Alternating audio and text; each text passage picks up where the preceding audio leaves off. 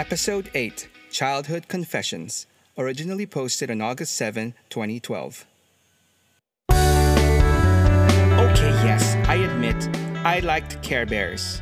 I actually still do. Honest, I'm pretty secure in my manhood to admit to the entire World Wide Web that I like Care Bears. So there. I first got introduced to Care Bears through this commercial I saw that was snuck in a cartoon bootleg Betamax tape I rented. I guess the bootlegger probably was just too lazy to press pause on the commercials. I think at that time I was really into Ewoks. More on that later. And so these bears kinda reminded me of them. Except these guys were colored and had symbols on their tummies. And I know this commercial was obviously directed towards girls, but what can I say? I was a sucker for small posable bears and bear-like creatures, I guess. I'm not exactly sure how I amassed my collection of Care Bear action figures, because I really don't remember actually seeing them in stores or getting them from my parents. I don't know, maybe I convinced one of my friends to share his bears with me, but I did manage to snag a number of them. And it wasn't just the figures. I totally bought into the whole Care Bear scene. I was into the cartoons and movies. My appreciation for them increased tenfold when I found out that they could shoot energy beams from their bellies. I even remember owning a cassette tape with each bear singing a song about themselves. Even to this day, I can name you the original 10 bears, the 3 other bears that followed after them, and all the Care Bear cousins off the top of my head. I later learned that my extensive knowledge of bears turned out to be an effective way to impress girls. Yup, I was that into them. But I did draw the line on stuffed toys. Now those were for girls. Funny story I remember to this day. My favorite Care Bear was and still is Good Luck Bear. So naturally I had his action figure. Anyway, I also had this other obscure action figure from a line called Lords of Light. Their gimmick was they had a hollow translucent body which you could make glow by putting in one of those green liquid glow sticks. Remember those?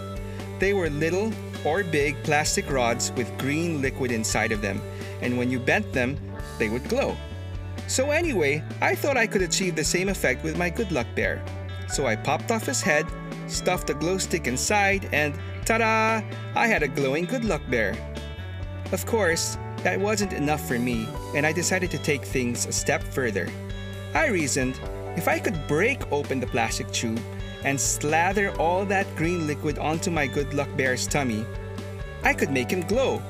Permanently. Well, it sounded like a reasonable plan, right?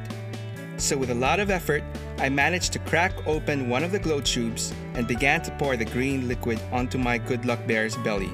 And I rubbed, until his damn clovers started to disappear. Before I knew what was happening, it was completely gone. I was devastated, and from that day on, sadly, Good Luck was just half the bear he used to be. Anyway, eventually, as I grew older, my friends started making fun of me for liking Care Bears. And so I was forced to shove my love, yeah, I said love, for these bears into the dark, deep recesses of my childhood subconsciousness, never to resurface until the day it was safe to admit that, yes, I love Care Bears. But not as much as Transformers, G.I. Joe, and He-Man. Les Schtroumpfs, or better known as the Smurfs, were small and blue and came from a magical forest, or any toy store that would sell them. Other than that, there really isn't much to say about these guys. They weren't really action figures per se, but there were literally hundreds of them, all unique. They had a cartoon show that I watched every Saturday morning, comic books, board games, and even a cereal that would turn your poop blue and red. This was the magical formula for winning over a young collector's heart. Plus, although they were basically little statues, the fact that they were little meant that I could carry a bunch of them wherever I went, and they were cheap enough to convince my parents to get me a Smurf here and there whenever I saw them in some random store. Since there really isn't really much to say about me collecting Smurfs, I had a lot of them, I'll just put down some random stuff about me and my Smurfs. I got my first Smurf during a trip to the US. I picked out a masked and caped Smurf out of a sea of blue, thinking he was a super Smurf or something. Back then, we didn't have any of that blind bag nonsense.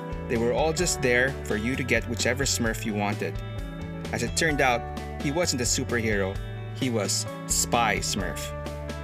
Here's a little challenge for you. Try humming the Smurf theme song back-to-back with the opening riff of Centerfold by the Jay Giles Band. While you're at it, try switching between the themes of Star Wars and Superman. Probably my favorite and most memorable Smurf episode was the one about purple Smurfs. There was this little purple fly that bit a random Smurf, and it turned him purple. And insane. He would hop around shouting, "Gnap!" and bite other Smurfs on their tails and infected them too. Eventually, the whole village turned purple. Classic. I think I got inspired by that cartoon and went off to bite my brother as well, in the hopes that he'd turn purple too.